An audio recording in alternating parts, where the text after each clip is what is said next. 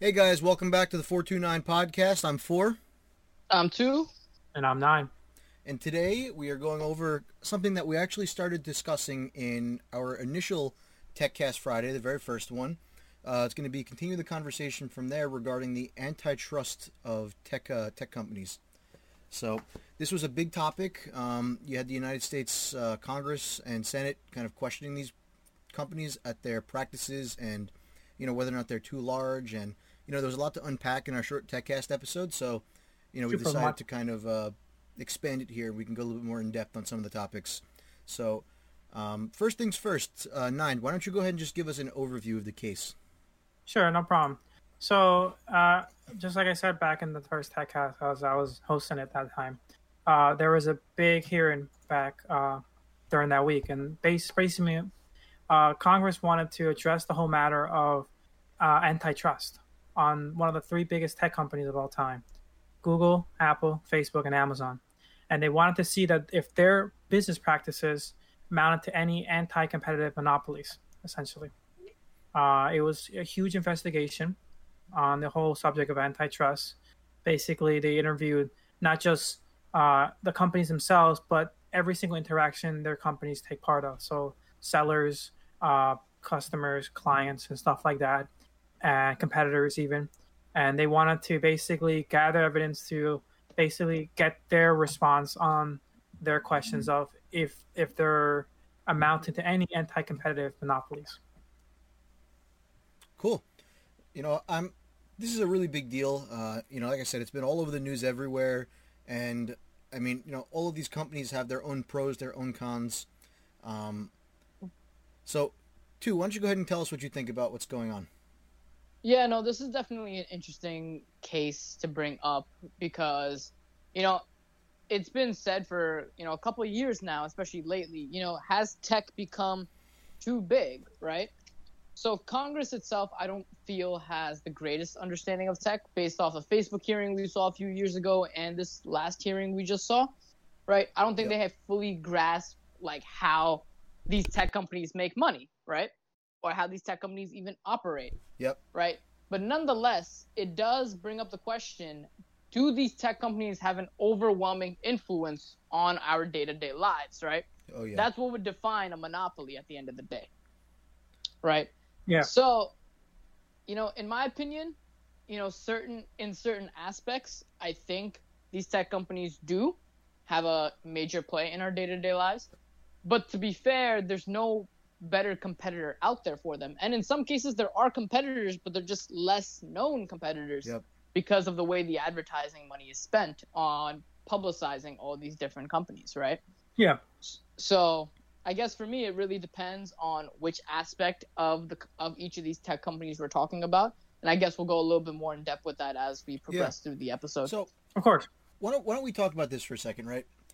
First things first, this is actually kind of a big deal, right? So having all of those 4 tech companies at the table at the same time, right? This is a major precedent, right? Those guys have never been at a hearing like that together before. You're talking about more money, more power that companies have, in the same court hearing, in the same place, ever, right? I don't know if you've ever seen that much money on a screen before, right? With the net worth of all those companies. Last time that happened was honestly 2008, 2009 during the last recession when you had the whole finance industry in front of the board. It's funny. Although that money and power, yet they still can't unmute themselves when they talk. Oh, yeah. Look, they're prone to tech problems just as much as That's why they got tech support, okay? They can't figure all of it out, okay? Zoom is kind of tricky from time to time. So, anyway, why don't we go through this, right? I think this is a really good starting point. Let's break down each of these companies, right? So, what do they do? And then do they have any competitors that, off the top of our head, we can kind of think of, right? I think this is kind of a good way to gauge, are they really the only one in that industry, right? Do they have as much of a monopoly as the United States government thinks they might have? So, let's start with Amazon, right? So, obviously Amazon is one of the, if not the biggest factor in shipping and selling products online in, the entire United States. So for me, I know I use them all the time to buy things. I'm getting, at least a couple packages a month from them. And, I'm a Prime member. I'm sure you guys are either Prime members or at least order a lot of stuff from them. The convenience that they bring in almost every type of product is kind of like unheard of, right? So in terms of actually offering everything, offering it cheaply with great service, and all pretty much everything they do, they don't really have any single competitor, I think, that's going to do everything that they do just as good, or would even come close to offering the same service they have. Now, that being said, I do think that they have some competitors that a lot of people don't think of, right? So, for example, you've got companies like Walmart, right? Walmart has a big online shopping industry now. You've got companies like Best Buy. Best Buy is huge in selling electronics, and they've really been upping their online store. You've got Target. You've got all of these like smaller companies that offer online shopping, and a lot of them are getting better and better and better in terms of shipping and having a good user experience on their websites, right? So now, just putting any one of them up against Amazon by itself, obviously Amazon's going to destroy them, but I would be willing to wager that you're looking at a pretty fair amount of market share when you start looking at all these smaller companies that have more specific use cases, and you put them up against that big, giant Amazon. What are you guys' thoughts on that? Yeah, I have a similar point, actually, that you just brought up. You have Amazon, which is the predominant market share in the United States, right? Yep. But then if you look internationally, right, like in India, for example, I think it's called Instacart. I don't remember what it is exactly, but it's owned by the Reliance Corporation, right? Mm-hmm. And that's like sort of their version of Amazon that they're buying everything off of there. In China, for example, you have Alibaba, right, Mm-hmm. which I'm sure you guys have heard of because they do business within the United States as well. Yep. Or But they don't do AliExpress. it exactly, but they don't do it as much as they do it within China and Yep. the Asian markets. Even in Africa, you have a company called Jumia, which targets the African market, right? And that's been said to be the Amazon of Africa, right? So these companies are out there. They're not as known, right? Which came to my earlier point of advertising dollars, depending on where that's going, depending on your region, Mm-hmm. right?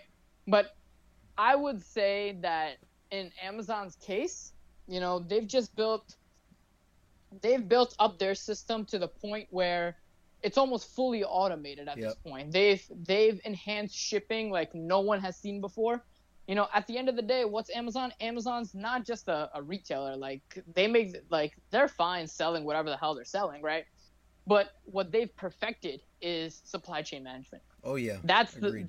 the biggest difference between Amazon and any of the other companies we just mentioned right now, right? And that's the hardest Including part Walmart. too. Yeah. Exactly. So because they perfected supply chain management, that gives them the ultimate competitive edge, right? Mm-hmm. And then Amazon has its own little subcategories of industries that they're in. They're in tech with AWS. They're in the video streaming services with Prime Video. Yep. They're in the music service too with Amazon Music, right? So it's like they were in the phone business at one point with the Amazon phone, which was a flop, by the way. Oh yeah. But like, the point is Amazon perfected supply chain management, and that's their bread and butter at the end of the day, Mm-hmm. right? So can you say it's a monopoly? Sure, right? But at the same time, how do you compete against that? By building a better supply chain management system than Amazon. Yep. The only company that's come close to that has been Walmart, right? But Walmart, it's lagging behind Amazon because Amazon's had the advantage of doing this since 1999, right? Mm-hmm. Walmart just started picking up this supply chain management space, maybe I think 2015, if I remember correctly, that they really started revamping up their online businesses and everything. So it's like, I think you won't see a decent competitor to Amazon for at least the next 5 to 10 years. And that's mostly just because Amazon has such a big head start on the rest of the market. Yep. That, yes, of course, they have the majority market share now, right? Because of the head start they had and because the vision Jeff Bezos had. So can you say it's a monopoly? Maybe, maybe not, right? But I think when we get into like the little nuances and behaviors of Amazon, right, then I guess you could really determine whether it's a monopoly or it's not a monopoly. But Nine, what are your thoughts? Play devil's advocate too. There are 2 points, right? Let me bring up Forrest's point earlier that essentially Amazon does have competitors in the market. That's competitive. That's 100% true, right? You got Best Buy, you got Targets. These guys, they're not, small fries, right? They make a good majority of the market overall. But I think to play devil's advocate, one thing you have to realize is, I even before mentioned this, is that if you partner these guys up, yeah, they make a good chunk, but individually, none of these stand alone to Amazon, right? You got Best Buy, who's strong in the electronic markets, but anything outside of that, they flop. You got Target, who's pretty good in home and goods and maybe some food stuff, but anything else outside, I think pretty much the only one that can really stand, and we all agree with this, is pretty much Walmart. They're pretty much Armstrong, their online services in the last few years, last 10 or 15 years, and they really are pretty much their only real true competitor in my eyes to Amazon. And even then, they kind of still fall short to Amazon's overall services. And yeah, might. And it's just, it astounds. The way I think, at least these congressmen view it, right? See, I view it kind of like a sport game, right? Each company is a team in this overall tournament, right? Sure, these companies have a good chance to fight Amazon if they all partner up and pick their all-stars and they put into one team. But if you put them together in separate teams and you do one-on-one, Amazon's going to be ahead in the standings by a large majority, right? And at Walmart's maybe tag second, but everyone else is just at the bottom of the leaderboard. And I think that's something to really picture, that pretty much you only have one real competitor. So, but, to the point also, right, you have to, what you brought up, in a global scale, they're not as strong as people believe them to be, right? There are competitors there's areas in the market of the world that they just have no reachability at all, right? China's a good one. Pretty much, you talked about India's another good one. And even it's a correction to my point earlier. It's not Instacart. It's called Flipkart in India. Flipkart, yeah. So like as in a global scale, Amazon still has a lot catching up to do. But of course, also the congressmen were only talking about at a USA level, right? And at a USA level, I can totally see why they can say, monopoly has Amazon has a monopoly in this, and at least in the online shop industry. However, I also am strictly against saying that with 100% accuracy, because at the end of the day, the reason they have such strong stance on the market is because they have services to back them up. There's a reason why there's customers flocking to it, why people are willing to pay $100 a year for just faster shipping.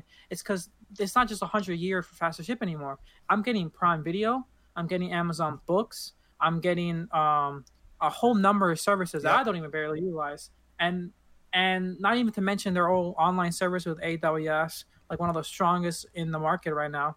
They were the first in the market. They were the first in the market too. So like they have services to back up. This is not just an empty claim that they just risen to the top because they were the first ones. They really didn't get stuck in the mud when it came to innovating. Like they truly did work to get to where they are right now. Now, are they way ahead of the second competitor? Yeah. And could they theoretically have a monopoly in their hands? Maybe. That's hard to say. But then again, I don't even know what the right answer is. Should I say the government should step in? I don't even think that's the right answer either. That's hard to say. And even if you do break up Amazon, how are you going to break it up? Because again, their bread and butter is the shipping industry, right? Sure, you can break off Prime Video. Sure, you can break off AWS. And if you break those up, right, then they're going into another market, which you can even say that they have competitors that do have monopoly. Like only recently, I would say Netflix had a strong monopoly in the video streaming service, and only's been really been shaking with the introduction of HBO's and Disney's Plus. Exactly. So it's like monopolies don't stay monopolies forever, right?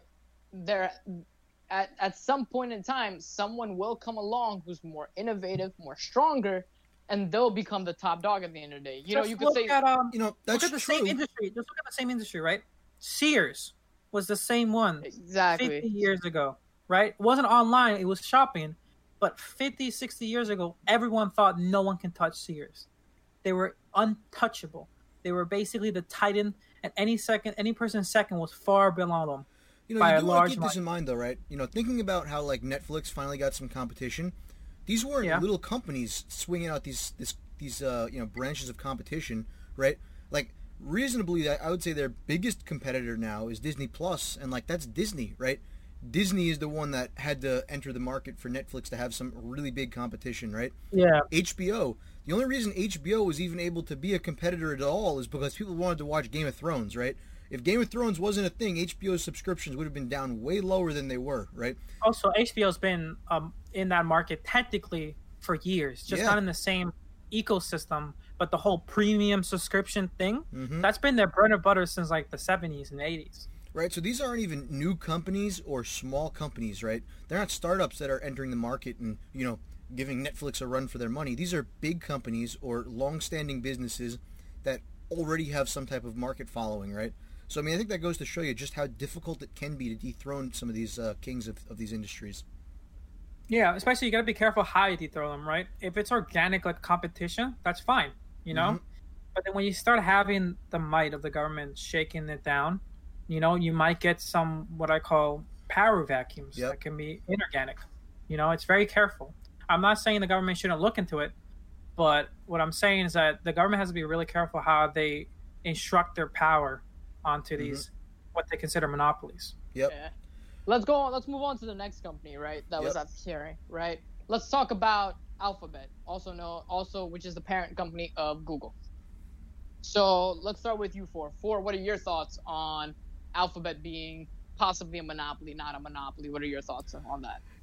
They have some really, really big players in the game kind of competing with them, right? So in terms of their advertising business, you've got most of the people up there actually are directly competing with Google, at least in some sense, in advertising revenue. So you got Facebook, who is another big advertiser. You've got Amazon, who is now kind of growing in the advertising space. I don't necessarily think they were there, but Twitter is another big advertiser right now, right? So all of these big social companies are the same ones up there that are competing with each other, right, in that space. And I think that is probably Google's largest space, is going to be their advertising, because that's the one consistency across all of their platforms. YouTube, they run ads. Google search, they run ads, right? All of these things are ad powered, ad driven, data driven. And I think all of them up there are competing in that space, right? So are they a monopoly? I think it's questionable just because of all the competition they do have.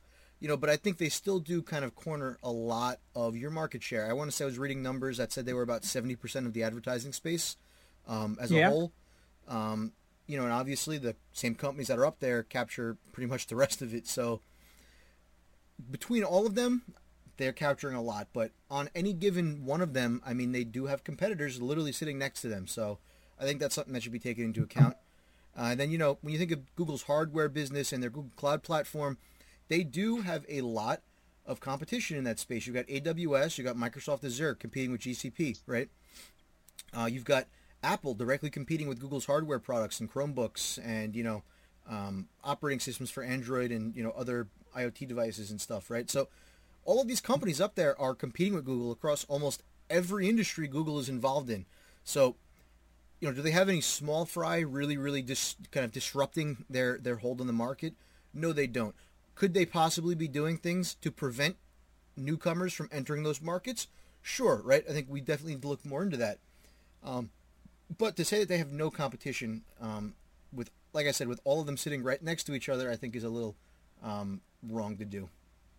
I think it's important to remember that a lot of companies try to expand like Google, right? In terms of reaching very different markets, right? Like Microsoft does it all the time. And a lot of them fail, right? When they try to reach into a new market that they have no prior knowledge. But I think Google is one of the few cases where, don't get me wrong, they fail a lot of times, but the many times that they also get into a service or an ecosystem, right, they succeed hard, right? Like you have YouTube, who's like one of the biggest video streaming services now, right? You got, their advertisement service. That wasn't even their primary stuff when they first started out. They got, their Android OS, which is like one of the biggest. It is actually, I believe it is bigger than iPhone's iOS, Yeah. So like they're consistently diving into new, and then there still are. I mean, like you look at Stadia, right? They're one of the first to really offer video game streaming as a real age premium service. They're not afraid to go into a new market and dive into it, and not afraid to lose. And I think that's the point that they have to make. That essentially because they dive in so many markets and they're successful, doesn't mean that they're having a monopoly at all. You know, you gotta remember a lot of times when they dive into a new market, it's already a market that's saturated or fully competitive at that point, right? I think only basically the advertisements and maybe web searching was maybe not that saturated back then when they started. But even then, I remember being thousands of web searches during the late 90s that they were competing against at the time. So yeah, but to be fair, Google also has had its fair share of failures, right? We're talking about Google Lens, right? Google Plus, infamous, big infamous. There's failure, a reason why there's the thing called the Google curse. Right. Where, Allo, for example. Some of these ones, I was reading an article the other day and I wrote a few of them down, but like I don't even know if you guys remember a few of these, like Google Lively, right? Yeah. Which was like Google's version of like The Sims, its virtual worlds. Google Answers. What's it called? What's another one I have on here that's an interesting one? Google Wave. Right? Yeah.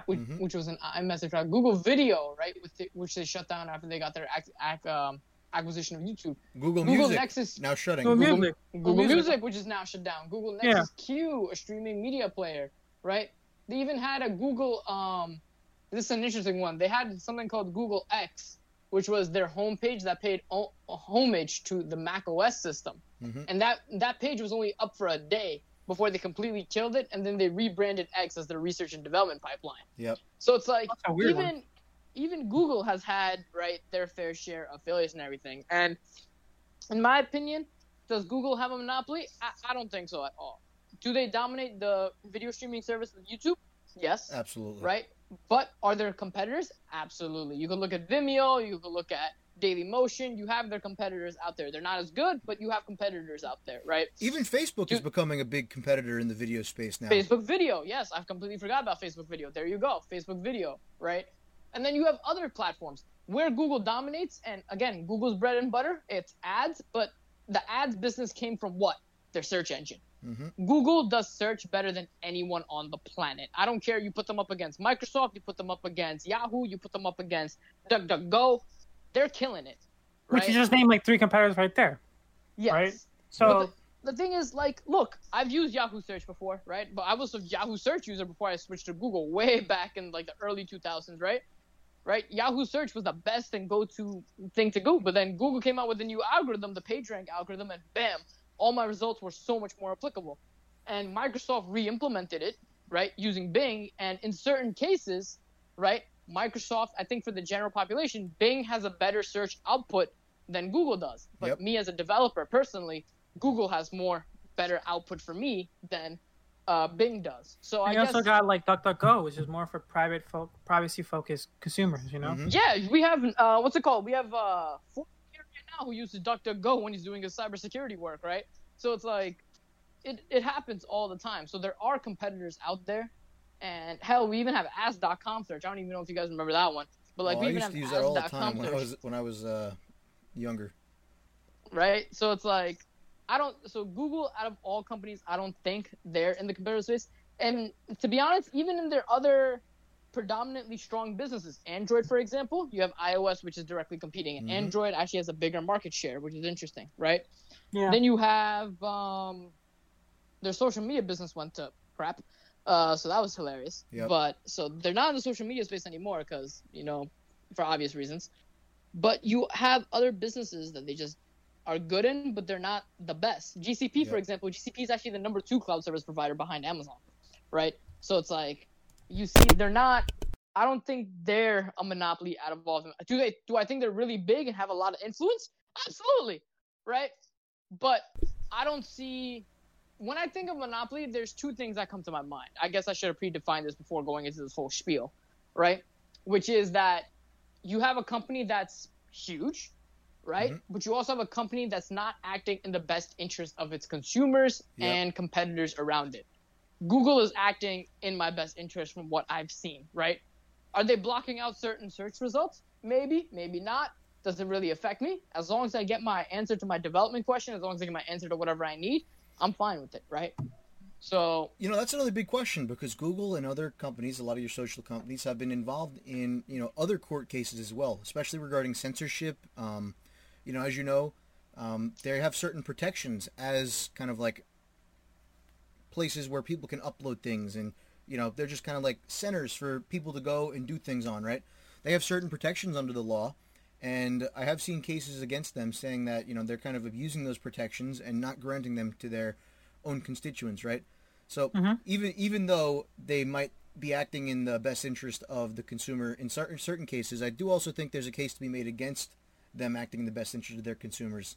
You gotta remember they're such a big corporation, right? Yep. That there's gonna be cases where things like that fall through, right? You're basically saying to act like an omniscience power to like know everyone's best interest, which is very difficult because people's best interests can conflict with other people's best interests. Exactly. Right? Well, so when you have that cases, how do you act on whose best interest? Here's a really big case right now on the Google platforms and YouTube, right? This is copyright. Copyright claims are probably the biggest issue facing YouTube content creators today. And Google allows almost anybody to copyright claim anything for any reason, and with very little reason to back it up, they will strike down creator videos. Yes. And if you're not a large creator, the odds of you getting those videos back up, even if it's a fake claim, or getting your revenue back, is very low. And Google refuses to help them. They refuse to mediate. There are certain cases where, the fact that they're so big and they know that they're, probably not going to get touched by most of these creators, kind of they just do whatever they want and they don't have to care about it. I know about this a lot. For people who don't know, the way YouTube's copyright system works is that if you are an owner of, let's say, a work, like let's say a video or an episode or something, and it got stolen and it's being uploaded again by another user, and that's your own primary work being basically copied directly, you can copyright strike one of that user, which will add a strike to their account. If they get 3, they're kicked out. No ifs, ands, or buts.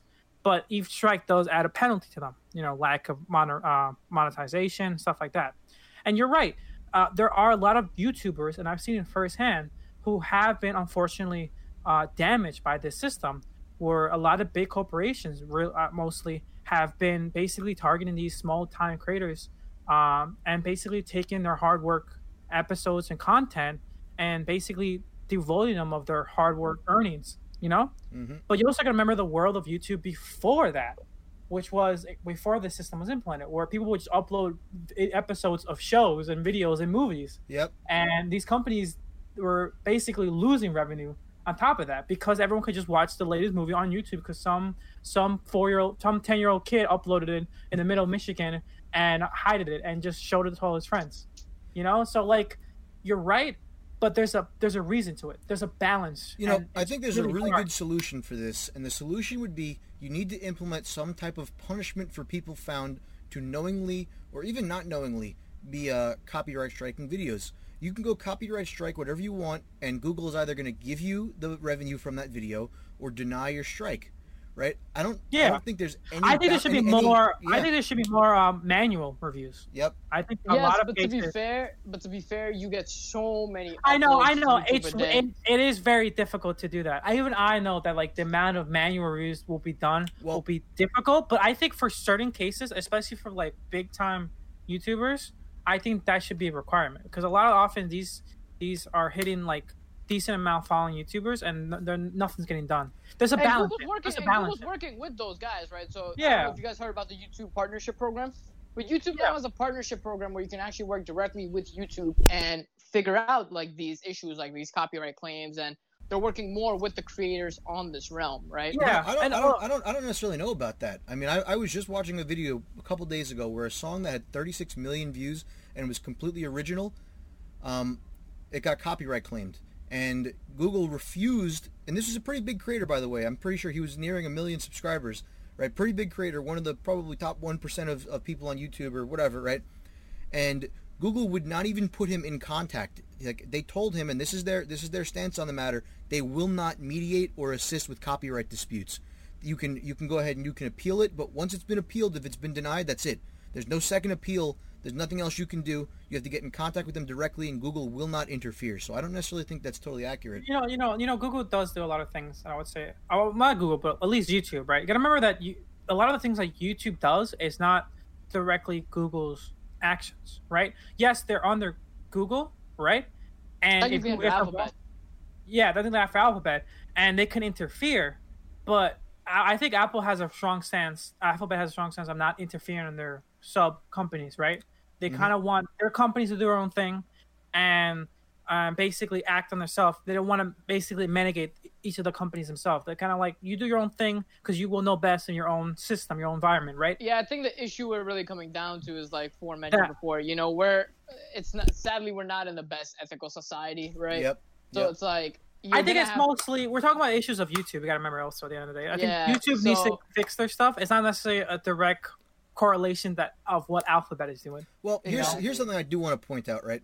The reason that YouTube as a company can get away with a lot of those things and not deal with copyright claims and give away revenue from, illegitimate copyright strikes is because of the fact that they're so large.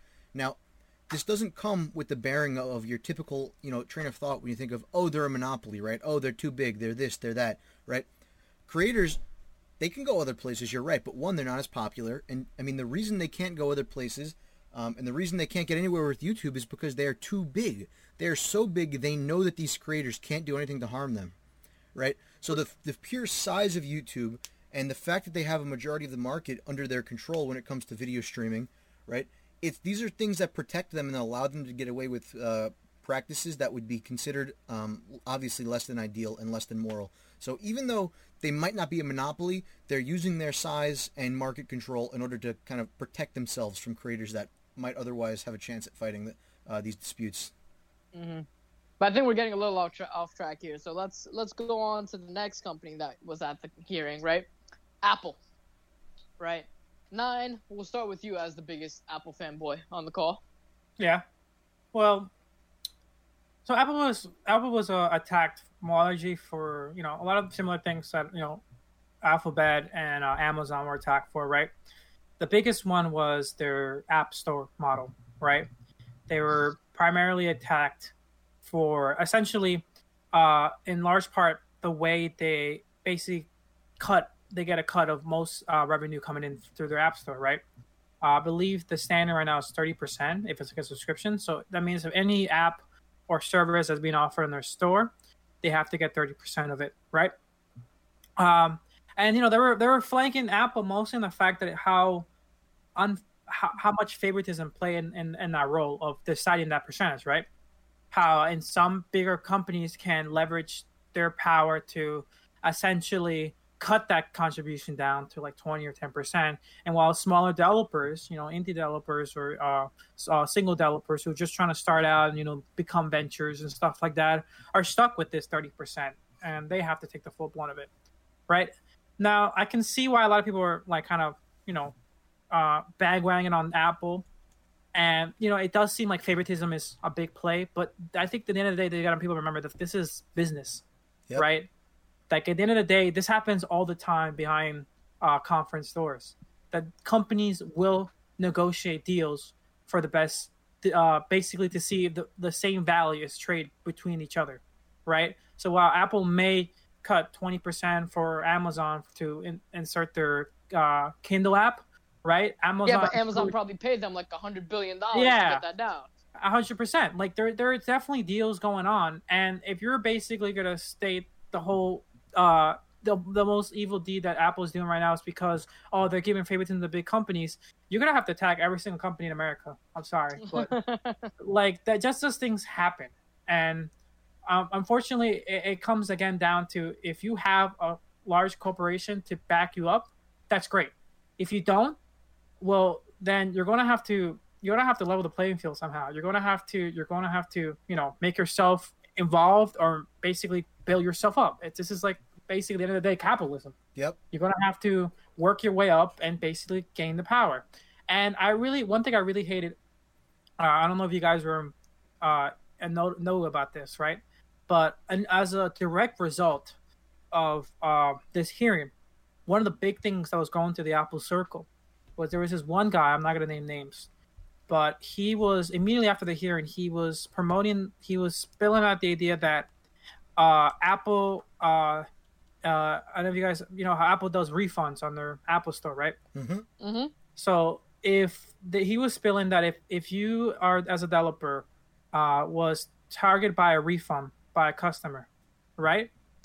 You would have to pay the full amount that the customer wants back, of course. But Apple keeps their 30%. Oh, wow. He was saying I did not know this, actually. He was saying that basically, if let's say it was $1, Apple 30 cents, right? Apple keeps, but the customer wanted a refund. You still paid back the $1, but Apple still keeps that 30 cents. And everyone was flagging Apple, being like, "Oh, Google doesn't do this for their Play Store. How can Apple do this? It's not fair. How that's like true. That's horrible. So then just go put your phone on. Then just go put your app on Android. Then don't put it on iPhone." 2 days later, he came out saying I was wrong in the matter. Oh. It got picked up by so many articles, so many media, and they took it at face value as fact. And no one even did the research to find out that this was true. This wasn't true. Apple does refund their 30%. So this is like, I think another case of like a lot of people attacking Apple, right? And don't get me wrong, there are, there's always some sneaky things going on with dealings, but like that happens in a lot of businesses, it's going to happen all the time. And that's just one of the natures of capitalism. Or what are your thoughts? Let's I want to change pace a little bit here. I know recently Microsoft had kind of announced that they were planning on coming out with their own kind of competitor for game streaming, just like Google Stadia, right? And one of the things that they were going to do was launch on iOS, right, on iPhone. Now, Nine, correct me if I'm wrong, and two, but I don't believe that Apple is going to be allowing their app on the App Store, right? Isn't that what you guys heard as well? Yeah. As of this moment in time, that is what I've heard. So does Apple have a right, I think, to kind of not let people on their App Store?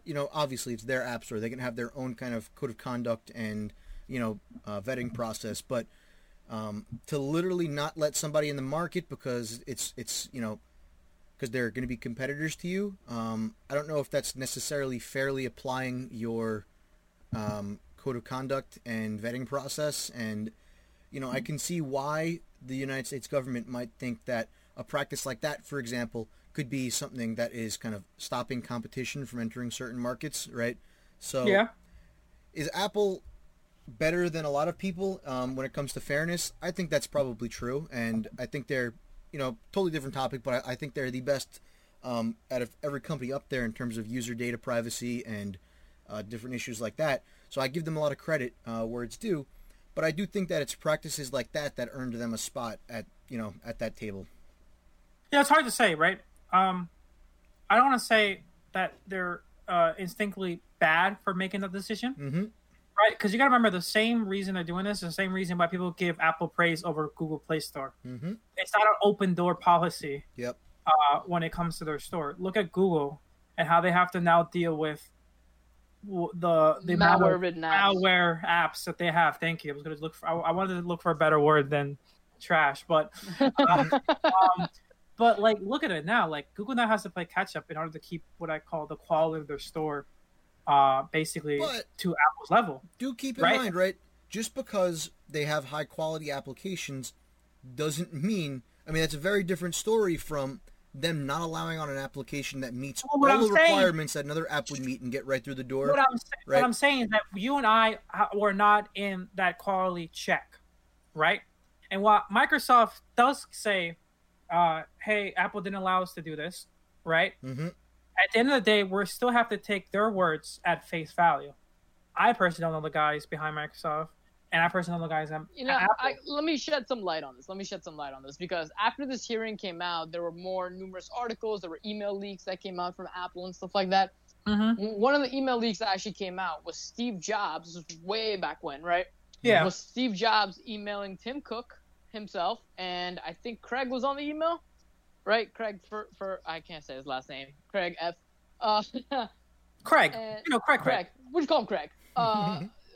They were on the email chain where Steve Jobs was on the email chain saying straight up, I don't want Amazon Kindle on the App Store.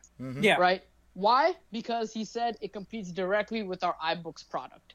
Yeah. Is he right? Absolutely, he's right. Kindle was the number one, I think still is the number one best-selling ebook platform in the world, right? Yep. Yeah. So Apple's building a competitor to it. They don't want a competitor on their App Store, which is fine. And to play devil's advocate here, to be 100% honest, I don't even know why Apple was even at this hearing.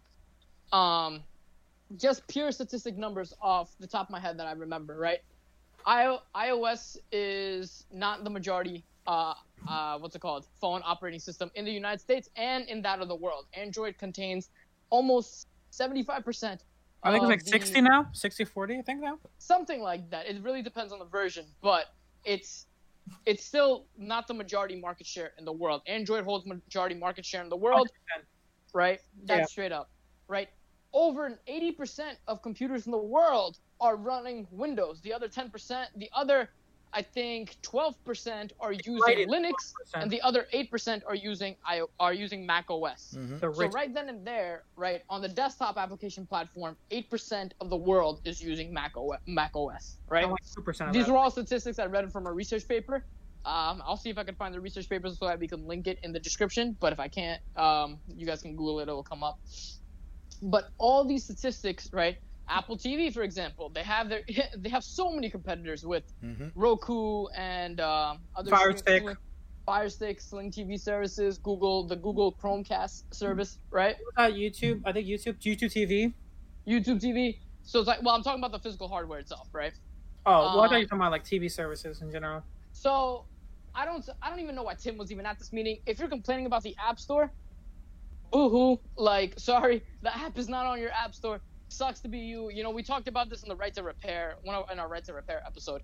If you don't like you being able to use their ecosystem and you want to access an app, jailbreak your phone. You bought the phone. It's your device. Go and jailbreak it, but just don't complain to Apple or your manufacturer when your phone's busted, right?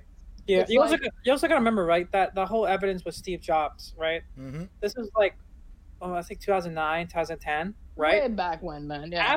The App Store wasn't the momentum store or community hub it is today. Back then, right? At that point, that was still pretty much Apple's just marketplace to sell their stuff. Yep. Right. And if third parties got on it, great. We want that. We want to offer the options to our customers. But back then, it was small enough where they can make choices like that. And any other company would probably make the same choice if they were in their place. Yeah, but you're telling me 40% of the world's phones that are running the iOS App Store, right? Yeah. We still don't have the majority market share. So I don't understand what all the fuss and complaining's about. Is Apple not applying their policies as directly? Maybe, right? Maybe it competes with something that they're doing. But at the end of the day, right, they're a business. They're not a public entity. They're not a government organization. They're a business. They're looking out for themselves. 100%.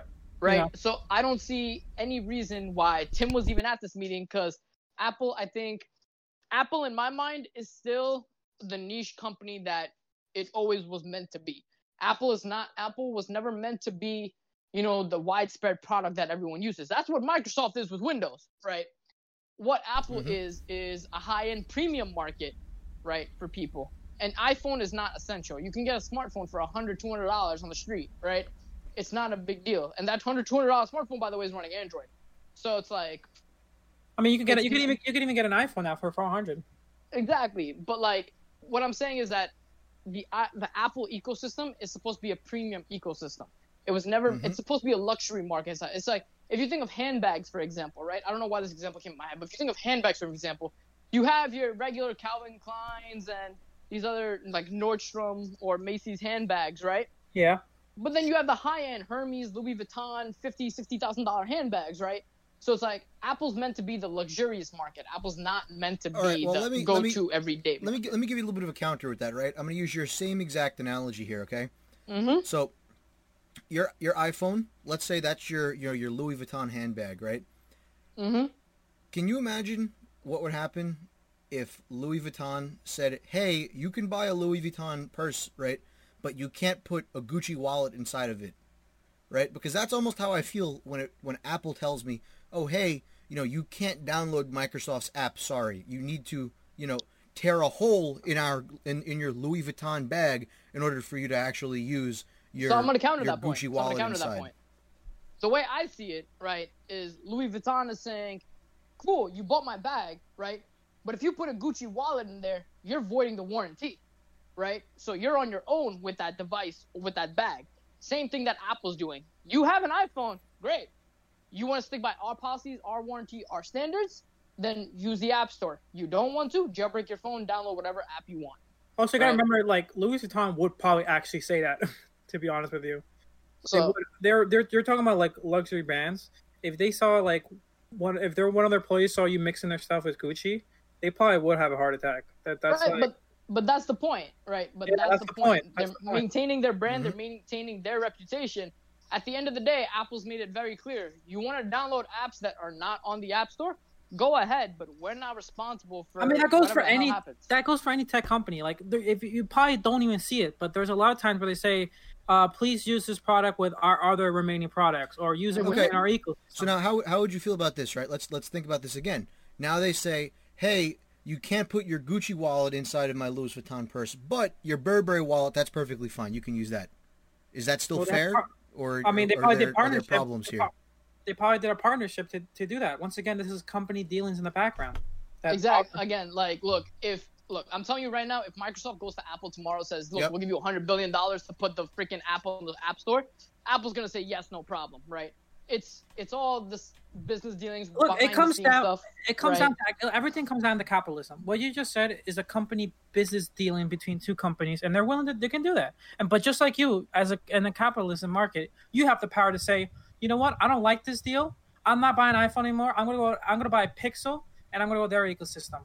And you know what? At the end of the day, their revenue is That's gonna true. go down.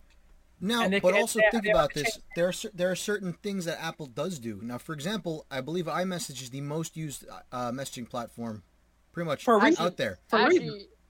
Actually, I would actually counter that point. WhatsApp worldwide is Yeah, the most- WhatsApp worldwide. WhatsApp worldwide. I think it's the is- most used in the United States, maybe. But Maybe. I'm not 100% sure that. I would have to get statistics to prove that. But Yeah. but I mean, like I But said, worldwide, that's for a reason. worldwide, it is WhatsApp. But that's for a reason, though. I mean, like people message. There's so many messaging systems, right? Like there's Messenger, WhatsApp, Telegram, iMessage, regular text. What's it called? Yep. Signal. Yep. Like the Telegram. competition is the competition is there. No one has to use iMessage. I can easily download 6 or 7 messages on my iPhone, and it's there. But people use iMessage because it's convenient. It's nice. It works well, and there's a reason for it. Once again, it's going back to capitalism. If I don't want to use iMessage, I don't have to use iMessage. I can easily use Telegram. Yep. No, I agree. All right, but let's go into the final company that was at this hearing, and then I want to discuss one more company that should have been at this hearing. But let's discuss about Facebook. Facebook is an interesting one because Facebook is housed. You know, when you think of Facebook, right, you think of directly of just their website. But Facebook actually owns Instagram, WhatsApp, Oculus, and Facebook Messenger, right? So actually, 2 out of, I think, the top 5 social media platforms in the world are owned by Facebook, right? So let's get thoughts around this one. How do you guys feel about Facebook? Is Facebook a monopoly in whatever they're doing, whether it's ads, whether it's virtual reality gaming, or whether it's, the social media platforms of Instagram and stuff like that? So let's get some thoughts in. Who wants to go first? 4. 4? Yeah, let's start with you, 4. Yeah, so I think Facebook is, undoubtedly the largest social media platform out there. They've got literally billions of users. They have multiple different platforms, right? Because you've got Instagram. I think you've got WhatsApp, right? Which you could even consider, I guess, a social, media platform to some degree because, you can link businesses and stuff through there. A lot of families use that for communication, and they have bios and profiles and different things. But anyway. Fun fact, when all 3 of us were on vacation, I actually had to use WhatsApp to actually get in contact with one of the places we were staying so I could get a refund. So it was really funny how you can actually interact with businesses through WhatsApp. I think that's an incredible feature now. But anyway, continue, 4. Yep. So anyway, I do think that Mark Zuckerberg saw all of this coming in the future. And like I said, I kind of discussed this a little bit earlier on in the TechCast. But I feel like he was doing things that were affecting the bottom line of Facebook, I think, in preparation for these events. And this is even going back to last year, right? So Facebook has been talking about kind of merging a lot of their platforms into one platform for at least a year, maybe 2 years now, right? And I think one of the big reasons they might be considering that is because they know that they might get called out for being a monopoly eventually, right? They have an overwhelming impact on the social media market. The only real competitor they have is Twitter. But, I mean, Twitter is not nearly as big as Facebook is. I mean, they're completely different scales. I think if you actually look back before the 2016 election, Yep. Twitter was on its verge of bankruptcy, believe it or Yeah. not, right? It was really this whole 2016 election that really revamped Twitter and gave it its whole like second wind. Yeah. Yep. No, you're totally right. But even if you bring up other social media platforms, for example, Snapchat, right? You bring up TikTok, you bring up Vine, right? Which Twitter bought out back in 2014, right? For Vine. Rip for Vine. But you bring up all these other social media platforms, right? You know, what Facebook does that I find interesting is all these little features that make each of these social media platforms unique, like TikTok, for example, with its 15-second like dance video clips, whatever the hell they are, right? Vine with its notoriously known 6-second video length thing, or even Snapchat, which changed the game by bringing in stories, which were awesome, right? Yep. What I noticed is that I don't know if this was like a thing or not, but like they never really made any of that information sort of like proprietary, or I would say like they never feature-proof themselves against another company stealing their idea. Yep. Right? Because now you look at Instagram, right? Instagram incorporated stories, which I would say arguably is bigger than Snapchat stories now, right? Yeah. Yep. Instagram just, I think a few days ago, incorporated what's called Reels, which is basically TikTok, right? Yep. So, and I was on Instagram the last couple of days, and most of the TikTok creators that we know of are actually posting the same exact thing on TikTok and their Instagram. I don't know any TikTok creators. Mm-hmm. There's a couple of them, right? But like going through all that, and it's really interesting to see that, you know, has TikTok or has Snapchat not taken like copyright actions against these things? And I guess the question begs to come up with now is that, you know, is Facebook too big to be taken down by a small social media platform such as TikTok or Snapchat for stealing, I guess you would say, intellectual property that they first came up with? What are you guys' thoughts on that? I don't think. I mean, you're right. Instagram is pretty big, right? But I think you're downplaying Snapchat's relevancy. I think Snapchat still is pretty strong in the social media aspect, and I see a lot of people who still prefer it compared to Instagram. I think the problem is also a lot of people see Instagram as like a marketing tool, right? To market businesses, to market yourself as an influencer. While Snapchat is viewed more as like a social media hub, similar to influencers too, but there's less of a stigma to like businesses which are predominant in the Instagram ecosystem, right? I think they're in the same competitive stuff, and while Instagram has the resources and infrastructure to really go in and do the good fight, I think you're downplaying not just Snapchat but even TikTok, which as we saw has had like a tremendous boom that's only been pretty much halted due to the political tangleness it's found itself in recently. Yeah, and I mean, it's going stronger. And just to give you guys a little bit of insight, TikTok was kind of like almost banned, I guess, by the U.S. government recently. So I believe it's like sometime in the middle of September, like 45 days from yesterday. From August 6th, right? 45 days from August 6th. Thanks for dating us. So they have 45 days to either, I believe, sell to a U.S. company or to, you know, for U.S. companies to stop doing business with them. And I mean, I think a lot of people kind of underestimate how large TikTok is. You know, they recently released a $1 billion creator fund in just the United States alone. So that's $1 billion that's now going to be distributed to United States-based creators who are making, you know, kind of high and popular content on TikTok. They have over 1,000 employees in the United States alone, right? And this was going to be continually growing over the next couple of years. So, I mean, in just a short amount of time, we're talking in, you know, less than 3 years, I would say, maybe at most 3 years since they really became relevant at all.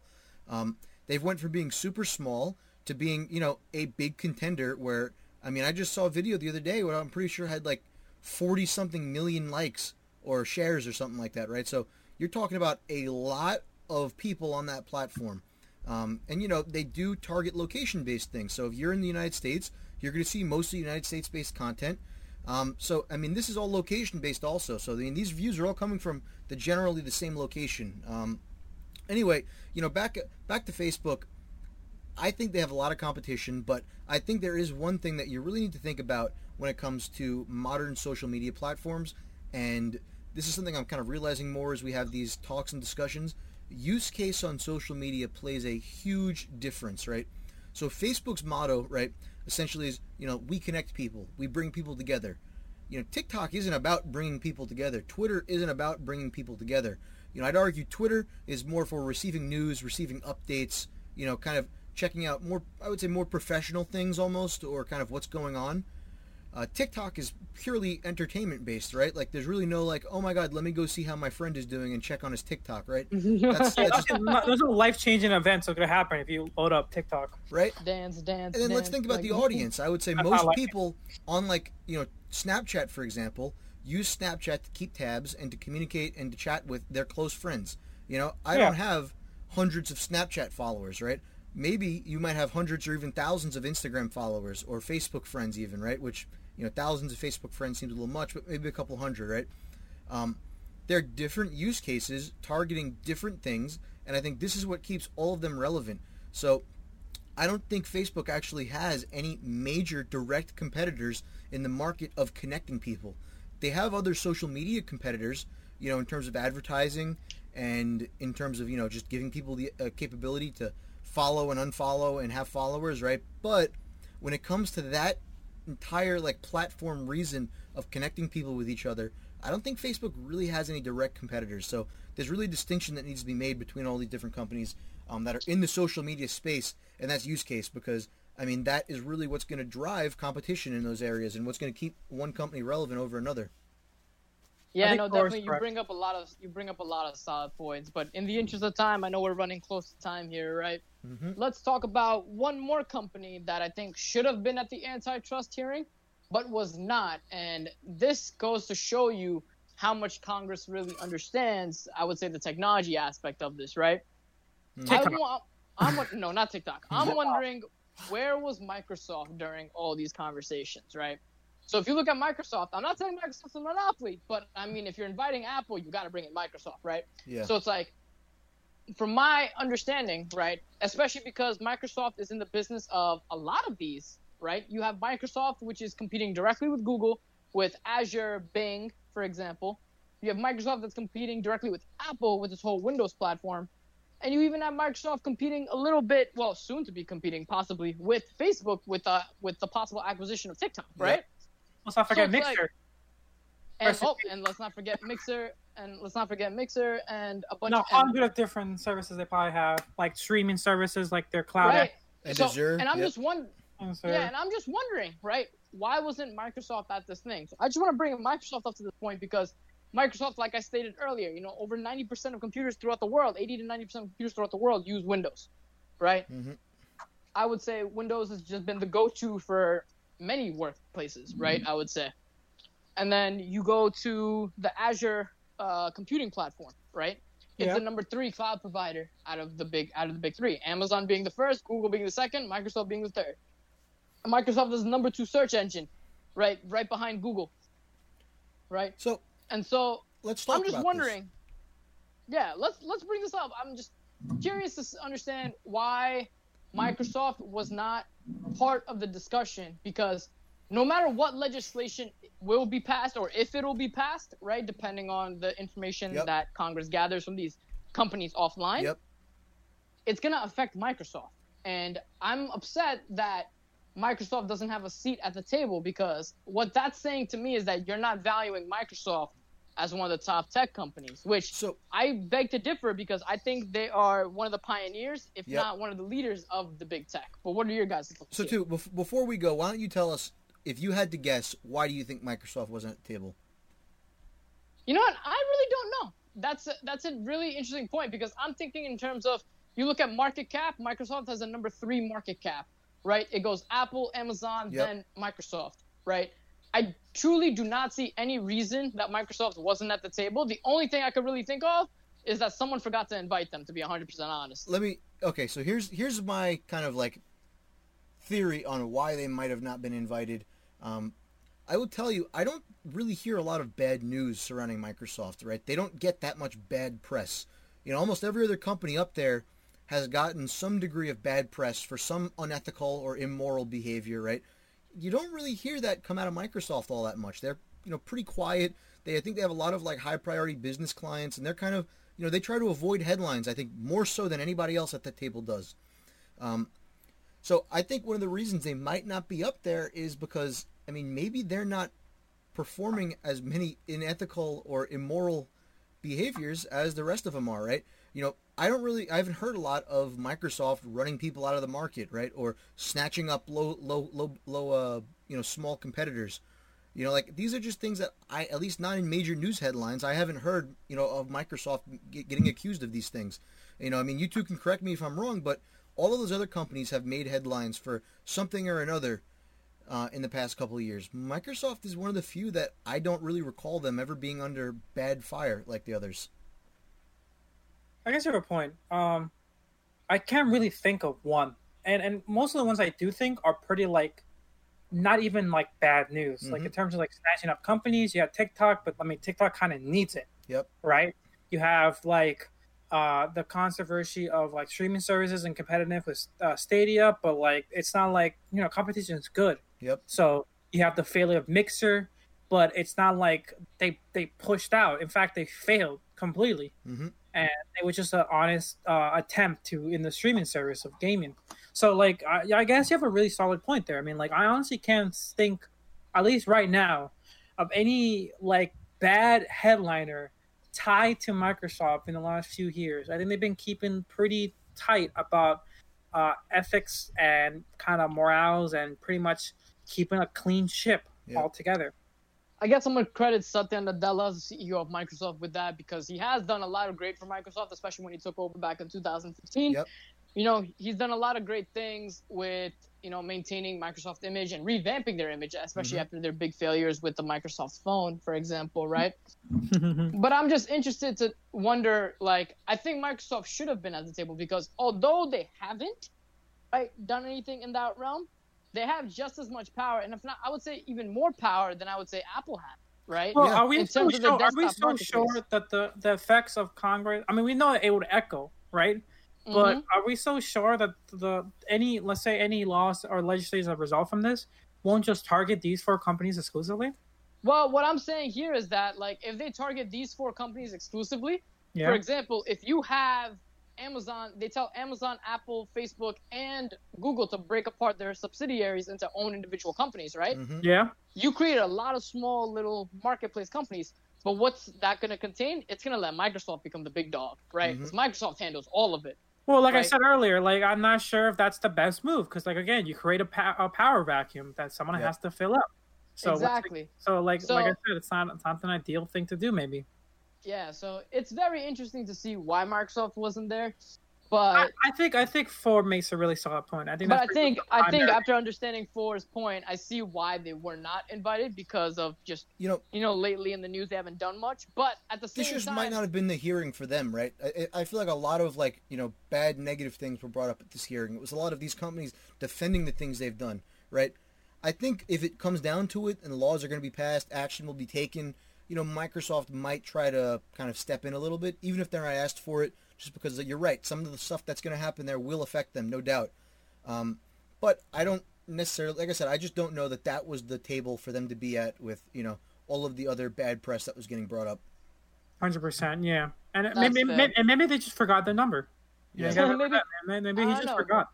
But if someone finds something in Dell's number, please let me know because he's an awesome dude. I'll give it to Congress. I would love to sit down with him for 15 I'll minutes. pass it to Congress. I'll pass it to Congress. I promise. I won't write it down. Mm-hmm. All right. Well, we're running out of time. I think we're over time actually. So Let's get some final opinions in here. So let's start with you, 4. What are your thoughts of maybe if you want to focus on one particular company or not company, right? What are your thoughts? Do you think these companies are acting as big tech, antitrust, monopoly type companies, or do you think it's fine the way everything is right now, and that the market will just set itself up? I think that there is definitely some change that could be made beneficially to kind of make things fair for everybody.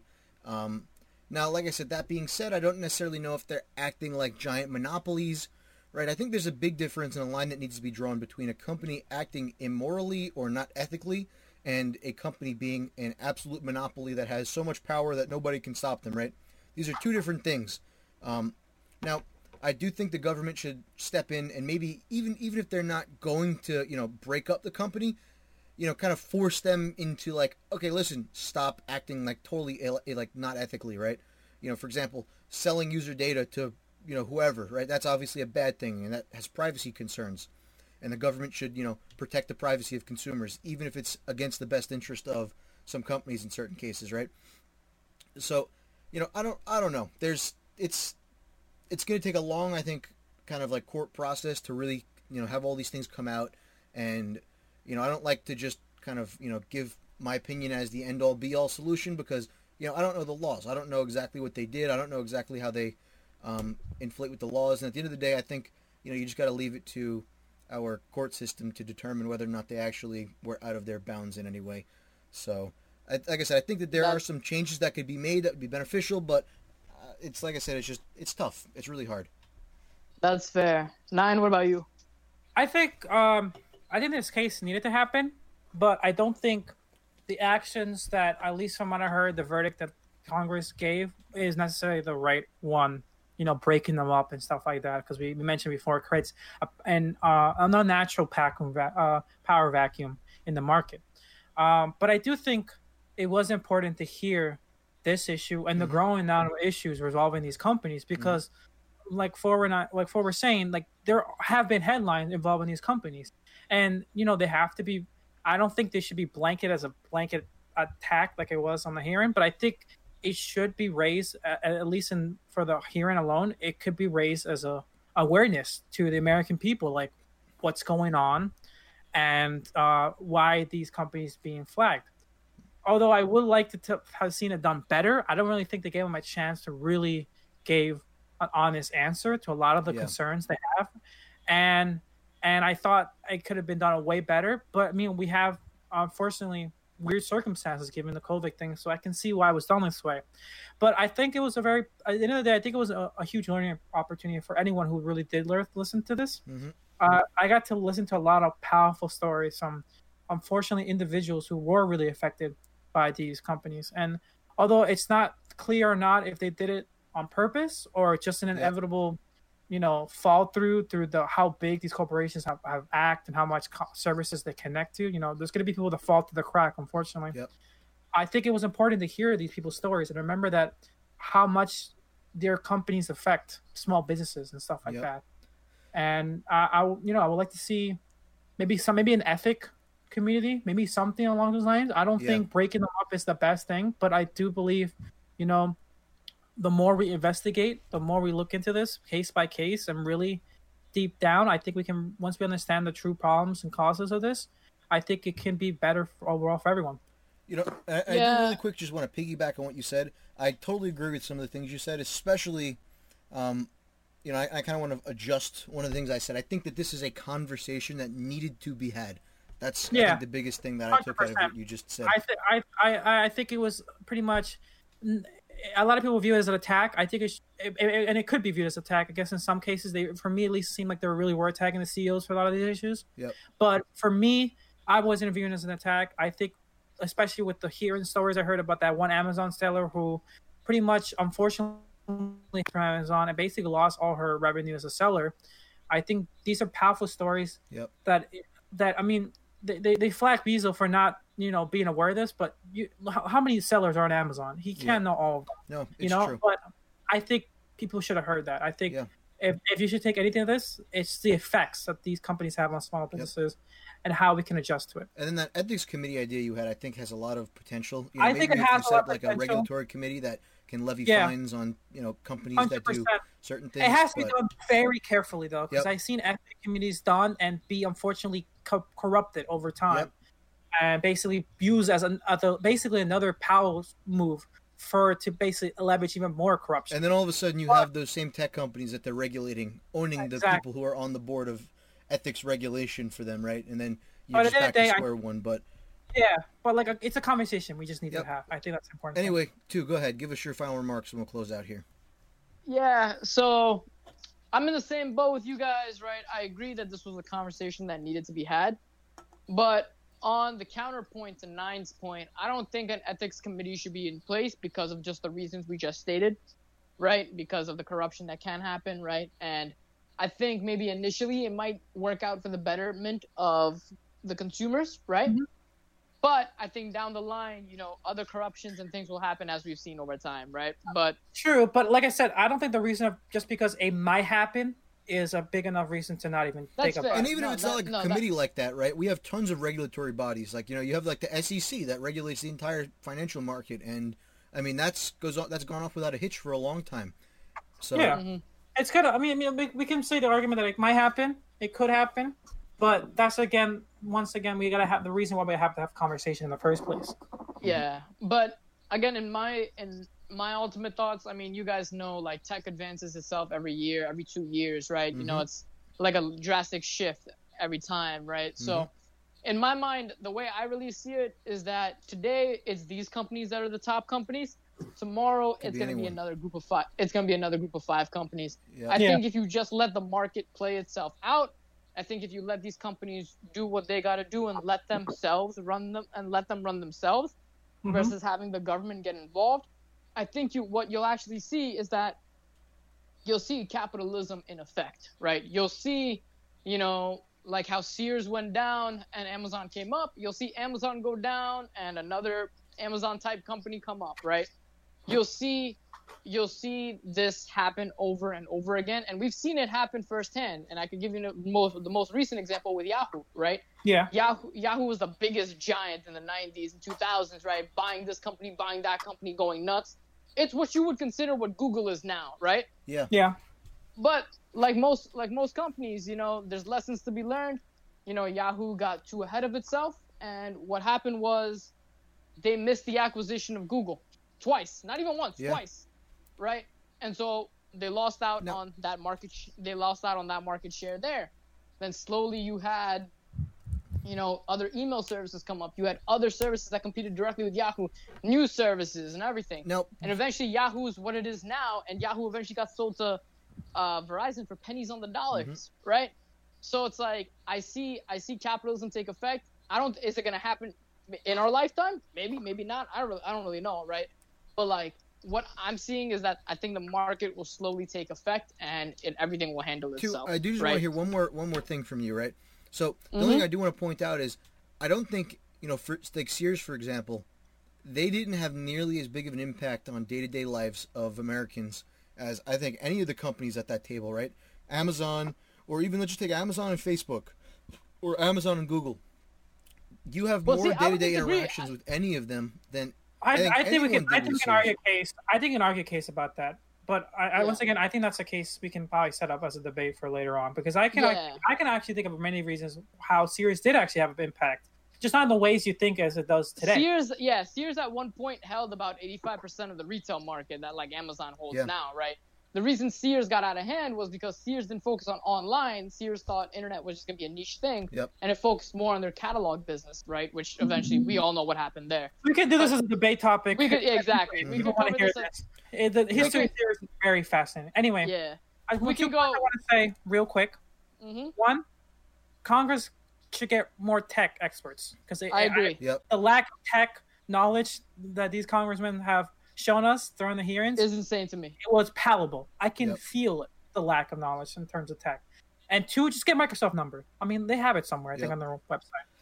All right, guys. Anyway, corporate website. I think we're out of time here. Actually, we're a little bit over time, but I think this was a good conversation. I hope you all enjoyed listening. We'd love to hear your feedback as well. So leave us a comment. Hit us up on social media. Tu, do you have anything else you want to add?